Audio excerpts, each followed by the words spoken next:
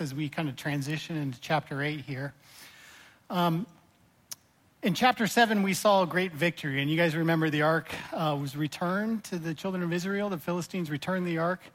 And you'll see here in chapter 7, if you look back at verse 6, kind of towards the end of verse 6, the children of Israel cry out to God and said, "We have sinned against the Lord." And this is how revivals always start, where repentance, right? And that's what we saw in chapter 7 is the children of Israel repenting. And as they look back on what they have done and they return to God. And I was reminded of this story when I was reading this verse about a preacher in the late 1800s, early 1900s. His name was Gypsy Smith. Have you guys heard of that? Any Gypsy Smith? They equated his ministry similar to Billy Graham's, where every time he taught, people would give their life to the Lord. They said they never heard him teach where people didn't give their life to the Lord. He had that gift of evangelism, and he was a traveling minister. He did a lot of ministry in Europe as well as on the East Coast of the United States. And one thing he would do that he was kind of known for, or famous for, when he would go into a town, he would always stop on the outskirts of the town, draw a circle in the dirt, and he would pray. He would kneel down and pray in that circle. And after doing this several times, people asked him what he was praying for. And of course, he would tell them that he was praying for revival in the town, right? He was praying over the town and for revival. And when they asked him why he drew a circle and kneeled down in the circle, he said, well, every time he started to pray, he would first pray for the man inside the circle. That revival would begin with the man inside the circle. And so it helped him to remember, to remain humble before the Lord, and to ultimately, revival starts with us, right? With our heart, that we are coming before the Lord. And that's what we saw with the children of Israel. It wasn't just, a mass movement. It's a whole bunch of individuals that kneeled down before God, and we saw revival there. Now, one thing you'll notice at chapter 7, when it winds down, is that there was peace. The Philistines were driven out, and God did the work, right? Philistines were driven out of the cities that they occupied. And it even says at the end of verse 14, it says, "And there was peace between Israel and the Amorites also." And so there's peace in Israel on all sides. And I'll read the end of chapter 7 here, verse 15. "And Samuel judged Israel all the days of his life. He went from year to year on a circuit to Bethel, Gilgal, and Mizpah, and judged Israel in all those places. But he always returned to Ramah, for his home was there. There he judged Israel, and there he built an altar to the Lord." And so Samuel, you could say, he was a circuit preacher as well. He went on a circuit between these towns and judged Israel. And Samuel was, just to give you an idea, as we transition to chapter 8, there's about a 20 to 25 year gap. Okay, and so sometimes it's important, right? Because when we're reading through the Bible, sometimes we just keep going and not realize, like, wow, these guys just turned, all of a sudden. But it's a pretty significant amount of time that happens between chapter 7 and chapter 8. And we're going to make another transition biblically also from the era of the judges, right? And the era of the judges started with Moses in Exodus. He was the first judge, you could say, right? He was, it was a theocracy. It was a government run by God. And he had a spokesman, and that spokesman was Moses, right? And he was the first one to be a spokesman for God. And then he handed it off to Joshua. And then you can go through the book of Judges, of course, like Deborah and Gideon and all the different judges there. And then ultimately we get to Samuel, and he's the last of the judges, or I consider him the last of the judges. We're going to be introduced to a couple more, but I think biblically you can call him the last of the judges.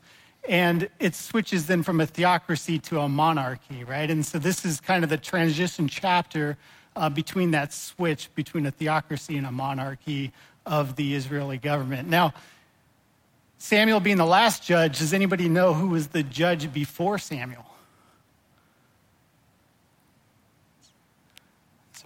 That's a tough one. He's the most famous judge. One I didn't mention, but the most famous one that I didn't mention.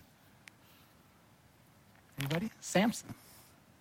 Now, what's kind of interesting, because sometimes we read these books out of, you might read Judges and you might read Ruth. Ruth happened during the time of the Judges, right? Deborah and Gideon were probably judges during the time of Ruth. Samson was finished off the book of Judges. He was the last judge mentioned there. And Samuel, just to give you an idea, when Samuel was a young man growing up in the temple under Eli, Samson was probably a judge, so they're probably contemporaries. Their lives probably overlapped a little bit. But that was the last judge before Samuel. And then, of course, Samuel is the last one of the judges mentioned here. So let's get into chapter 8. Chapter 8, we'll read verses 1 through 3. Now it came to pass when Samuel was old that he made his sons judges over Israel. And this is why I say there's other judges mentioned here. But you'll notice right away that it says he made his sons judges over Israel, and that he is not referring to God, it's referring to Samuel. Verse 2, the name of the firstborn was Joel, and the name of his second was Abijah. They were judges in Beersheba, but his sons did not walk in his ways. They turned aside after dishonest gain, took bribes, and perverted justice.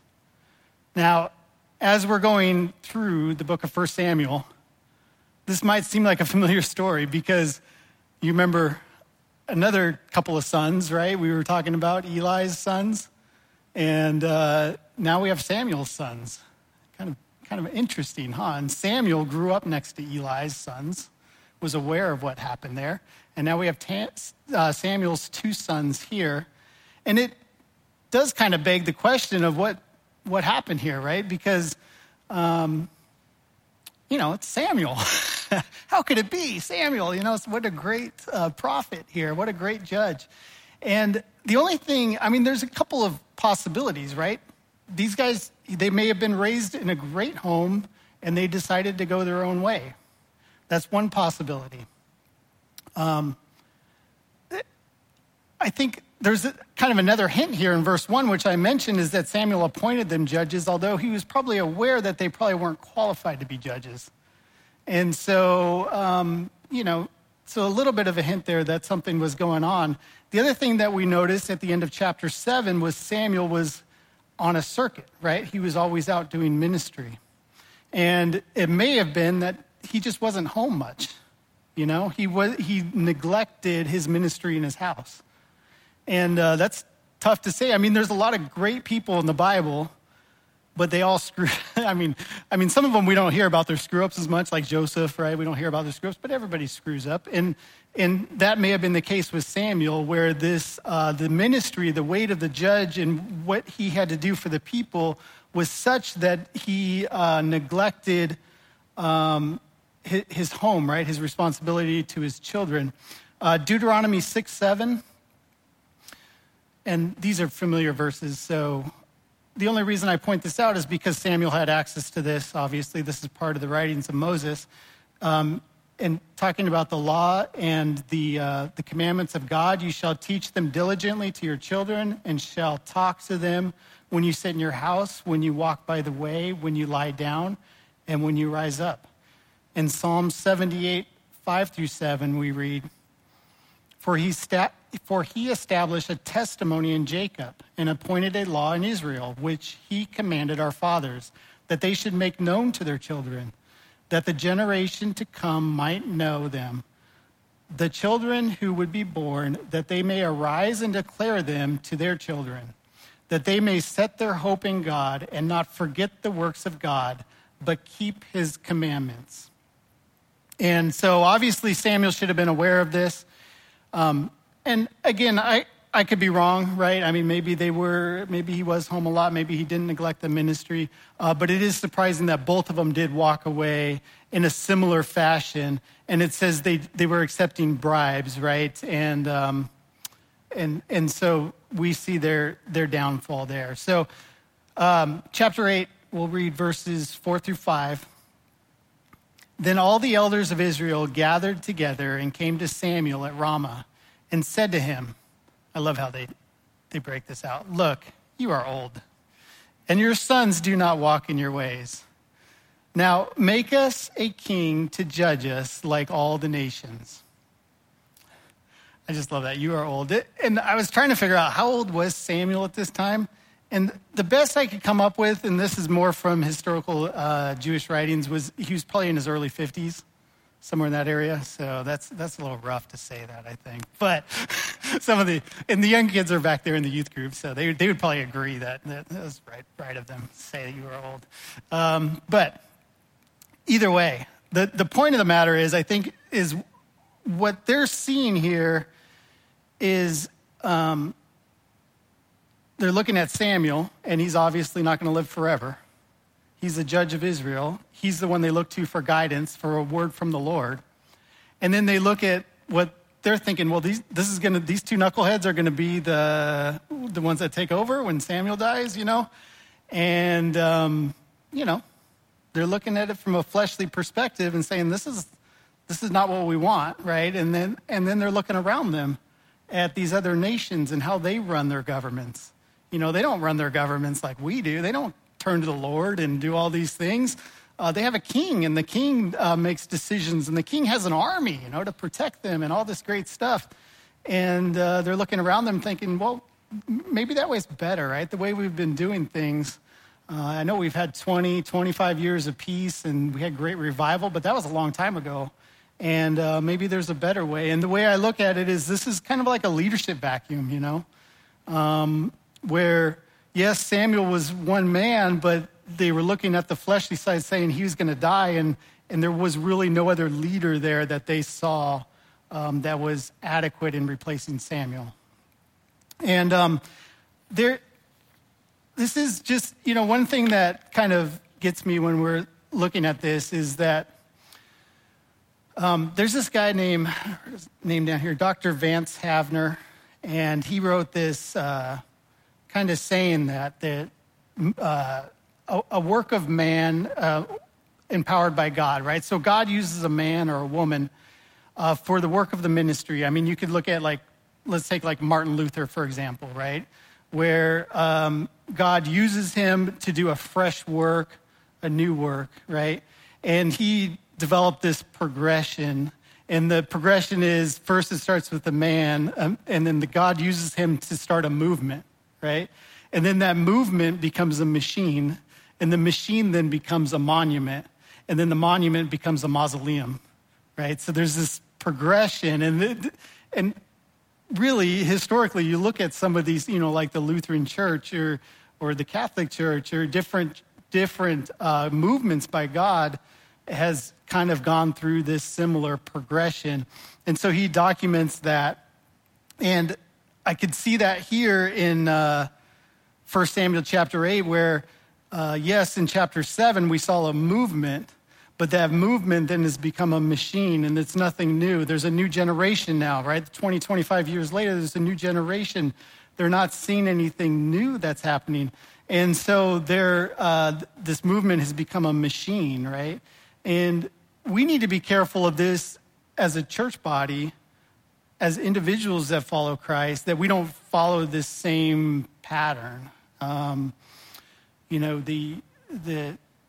you're a good example, if you're ministering to a couple that, like a married couple that is struggling in their marriage, the first time you do that, maybe as a young believer, you're going to search the scriptures, you're going to pray to the Lord, you're going to seek help from wise counsel, and then you're going to minister to them based on what the Lord tells you to do.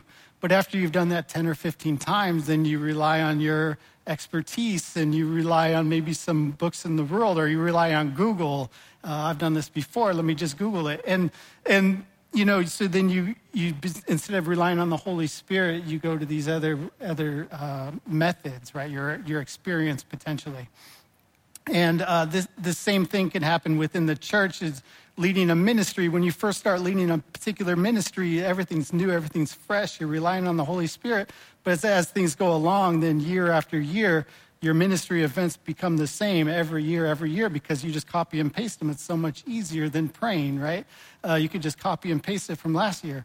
And so this could be applied to many areas, a personal walk, as well as the church, and how we go forward as a church body, that we need to be careful that we stay in that position where we're being moved by the Holy Spirit. We don't become a machine, because that'll ultimately lead to just a monument, right? Where people look at it and go, oh yeah, remember the good old days? And that becomes a monument, right? And maybe you build a statue of, whoever, Martin Luther, right? Or whatever. And everyone goes, oh, that was a great guy, and that's the monument. So we don't ever want to get there as a church, but that's where the children of Israel are, where they're no longer seeking the Lord, but they're looking for the world for answers, right? They're going to Google for answers, and that's what they're doing here. So Galatians chapter 3, verses 2 through 3. Again, I always throw the familiar verses out. I like them. I like how Paul approaches this. This only I want to learn from you. And he seems so sincere, right? Teach me something, please. Did you receive the Spirit by the works of the law? Did you do all this work and that's how you received the spirits? Or by hearing of faith? And obviously it's a rhetorical question. Verse 3, are you so foolish, having begun in the Spirit, are you now being made perfect by the flesh? So again, Paul's saying the same message here, that we need to be careful that we don't rely on our flesh, we don't rely on the world for our wisdom on how to make decisions and how to proceed. All right, chapter 8, verses 6, we'll read verses 6 through 8. So they make this request to Samuel, and verse 6 says, but the thing displeased Samuel. Well, yeah, of course, they told him he was old guy. When they said, give us a king to judge us. So Samuel prayed to the Lord. Good job, Samuel. And the Lord said to Samuel, heed the voice of the people and all that they say to you. For they have not rejected you, but they have rejected me, that I should not reign over them according to all the works which they have done since the day that I brought you out of Egypt, even to this day, with which they have forsaken me and served other gods. So they are doing to you also. And so Samuel did the right thing. He went before the Lord and he brought this request before the Lord. And the Lord, obviously the Lord's displeased with this request. And some people will say, well, the Lord never wanted a king in Israel. That it's obvious here from these verses that he never wanted a king. But we can look back at some of the writings of Moses, some of the things that were said to the patriarchs like Jacob and Abraham, and we know that God did prophesy a king in Israel. And so I want to pull up some of those verses. So Genesis 35:11, this is a promise given to Jacob, and it says, also God said to him, I am God Almighty. Be fruitful and multiply. A nation and a company of nations shall proceed from you, and kings shall come from your body. Sounds pretty good, right? Pretty straightforward. To Judah, this is what's said, Genesis 49, 8 through 10, and this is Jacob prophesying over Judah here. Judah, you are he whom your brothers shall praise. Your hand shall be on the neck of your enemies. Your father's children shall bow down before you. Judah is the lion's whelp. For the prey, my son, have gone up. He bows down. He lies down as a lion. And as a lion, who shall rouse him? The scepter shall not depart from Judah. And this is the position of power, right? The kingship. Nor a lawgiver from between his feet until Shiloh comes, and to him shall be the obedience of the people. And so we see this promise given to Judah as well, that the kingship will ride through him. The royal lineage all the way to Jesus Christ shall ride through Judah. Deuteronomy 17, 14 through 15, when you come to the land which the Lord your God has given you and possess it and dwell in it, and say, I will set a king over me like all the nations that are around me. Sound familiar, right? You shall surely set a king over you, whom the Lord your God chooses, one from among your brethren. You shall set as king over you. You may not set a foreigner over you, who is not your brother. And so we could see from the writings of Moses here that this was in the will of God for them to have a king over the nation, right? So it creates kind of a little bit of a conflict here. What are we dealing with? Because now they're asking for a king, and God seems displeased, right, from the scriptures. And I think this will become obvious when we're introduced to Saul, but most of you have read ahead at one point or another and know what they are going to get. They're going to get King Saul, right? And in my mind, the king that God had planned to be the first king would have been King David. And that was going to be the promised thing. Remember, King Saul was from the tribe of Benjamin, not from the tribe of Judah, right? King David was from the tribe of Judah. And so, although the request, I think God instilled that in their heart. I mean, he put it in the scriptures, right? So he instilled that in their heart, but it was the wrong timing, right? It was the wrong tribe, and it was the wrong motivation. Their big motivation was not to seek God's will. Their big motivation was to conform to the world, right? That's what they wanted to do. And so, and so a lot of times, the Lord will put desires in our heart, but we need to be careful and make sure we're doing it in the God's timing, right? And that's, I think, what they fell into this trap here where they were rushing ahead of God, right? Because God did have a king planned. And, I think you guys would agree that was probably King David was the initial king that was planned. But instead, they get Saul. A great start, but not a great king, right? He had a bad ending. So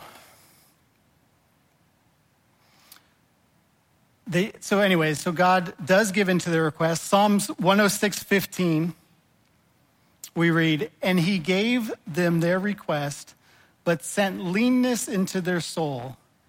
And I like the New Living Translation. And this is not speaking about this particular event, but when we persist to have things from God and we're not seeking God's will, there's a possibility he's going to give us what we request. The New Living Translation of this verse says, so he gave them what they asked for, but he sent a plague along with it. It's a little more upfront, right? So you get a little extra. There's always trade-offs. And so we need to be careful what we ask for. We just might get it, right? And this is going to be the situation with the children of Israel. He's going to go ahead and give in to their request, but he's actually going to warn them beforehand to give them a warning of what they're about to face. And so then we'll read that next. Verse 9, chapter 8, verse 9. And I'm going to go all the way through verse 18. Now, therefore, heed their voice. However, you shall solemnly forewarn them and show them the behavior of the king who will reign over them.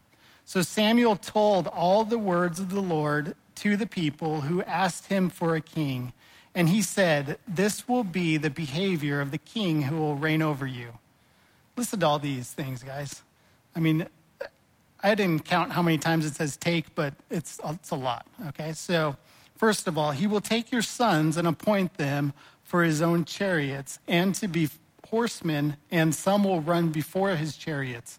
He will appoint captains over his thousands and captains over his 50s, will set some to plow his ground and reap his harvest, and some to make his weapons of war and equipment for his chariots.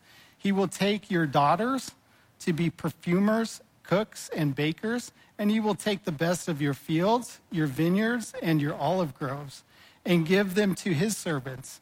He will take a tenth of your grain and your vintage and give it to the officers and servants. He will take your male servants, your female servants, your finest young men, and your donkeys, and put them to his work.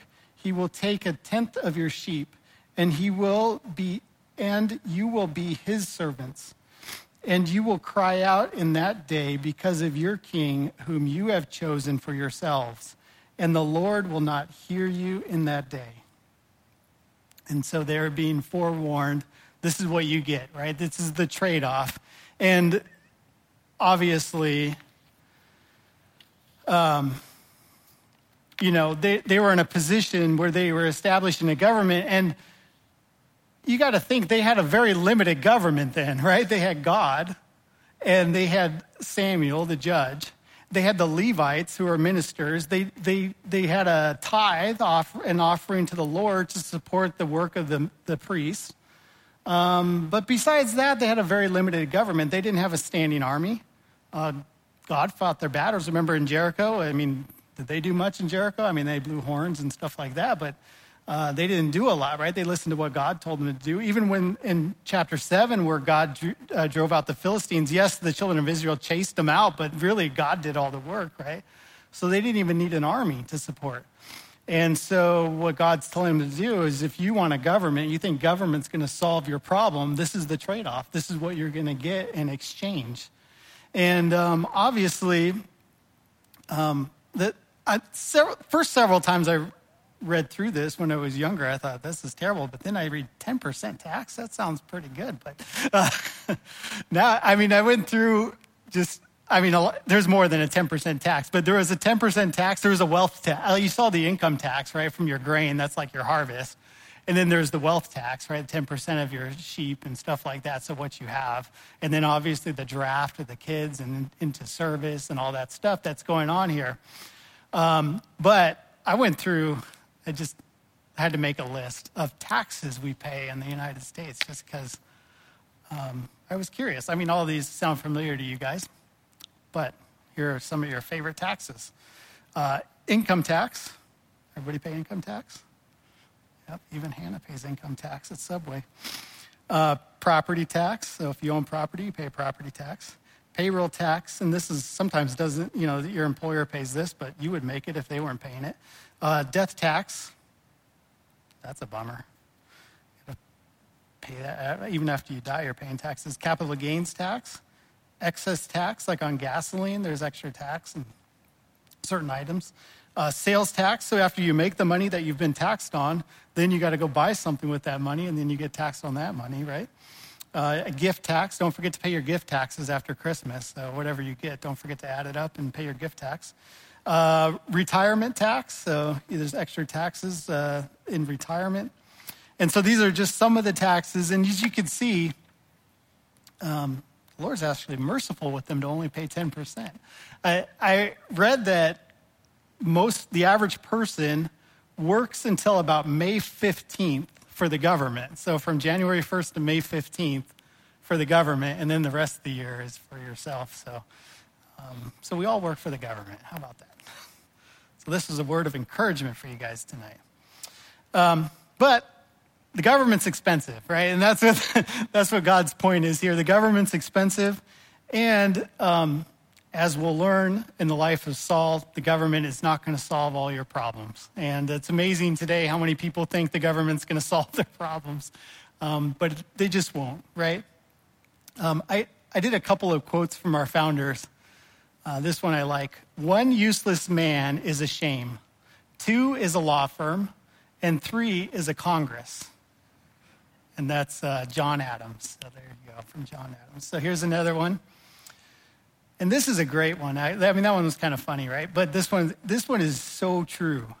Whenever a man has cast a longing eye on office, and he's talking about a political office here, a rottenness begins in his conduct. And that was Thomas Jefferson that said that. And cancel that guy for sure, right? But you think about this, and this is true, when the natural state of man is when we seek a position of authority and power is corruption to enter into our heart, right? Without being washed by the Spirit. And I'm not saying that I'm sure there's politicians that love the Lord and humbly serve in their positions. So I'm not throwing everybody under the bus, but you see a lot of pride in most politicians, right? And that's because that corruption has entered their heart. And they have a lot more motivations behind what they do than just serving the people, so to speak, right?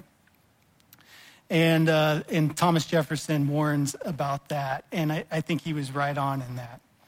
And so here we are, Israel wanting to be like the rest of the nations. And after verse 18, you would hope that they would just say, God, you're right, God, this is not a good deal. Let's do it your way instead. I don't like this deal, but that's not what happens. So verse 19, not a good transition here. Nevertheless, the people refused to obey the voice of Samuel, and they said, no, but we will have a king over us, that we also may be like all the nations, and that our king may judge us and go out before us and fight our battles. Verse 21, and Samuel heard all the words of the people, and he repeated them in the hearing of the Lord. So the Lord said to Samuel, heed their voice and make them a king. And Samuel said to the men of Israel, every man go to his city. And so I'm going to close actually in Hosea. So we're done in 1 Samuel. If you'll turn to Hosea. I didn't put the verse up, so you got to turn your Bibles. I know. It's rough working out those fingers tonight. Hosea 13, verses 9 through 11. Doesn't it blow your mind that the bondage people are willing to be under in order to avoid God and his will? I could probably talk to Rick here one-on-one, and how many people have you asked to pray for? And they were under bondage, and they said no thanks, because they prefer the bondage over submitting to the will of God, or over healing from God, or being over God's power in their life, right? They prefer the bondage, and that's kind of the position they were in here. Hosea chapter 13, verses 9 through 11, and we see this kind of account here. O Israel, you are destroyed, but your help is from me. I will be your king. Where is any other? That he may serve you in all your cities, and your judges to whom you said, give me a king and princes. Verse 11, I gave you a king in my anger, and that was Saul, and I took him away in my wrath. And so we'll get, as we continue through the book of 1 Samuel, Pastor Victor will carry on in chapter 9, and we'll learn about the life of Saul. Just a few points to kind of close it out here that I made, because one of the things I like to look at is kind of personal application is, I think Pastor Victor mentioned this about, I don't remember, maybe he was quoting Corson or somebody else, but how the Old Testament is pictures for us, right, of what's to come. And we can see this in the life of a believer where we have lordships or kingships in our lives, right? And yes, I know here Wednesday night, all of you have given your life to the Lord and you seek the Lord, but are there areas in my life, in our lives, that we have not given over to God's lordship, right? To him being king over? Are there areas in our lives where we're the king, or where we rely on the world to be the king, right? Or to make those decisions for us. And so that's one thing I kind of took away from this. And then number two was the world has a powerful pull to conform us. And so, Paul warns about this, not to be conformed to this world, but the world does have this powerful pull on us. And if we're not consistently kneeling before God and asking him to revive our heart, asking him to be the Lord of our lives, asking him to be the king of our lives, if we're not consistently do that, that pull will grab us and take us away from God's will, right? And we saw this, gap between chapter 7 and chapter 8, and all this time went by, and you could see that pull to conform to the world was on their lives. And so we need to be careful of that as believers. And then point number 3 I made is that a wise person carefully counts the cost. And God was gracious enough to tell them what the cost was up front, right? And he laid it out for them. And a wise person is careful to look at that and count the cost and to look at that end result and the path ahead. And ultimately, when we pray, I know everybody I prayed with here, I mean, even when we desire certain things, I've heard people say, not my will, but your will, Lord. And that's a good thing, right? That's a good thing. I mean, not all churches are like that. They're like, name it and proclaim it. If you don't have faith if you say that, but that's not true, because God knows the future, we don't, right? And his path is better than our desires ultimately.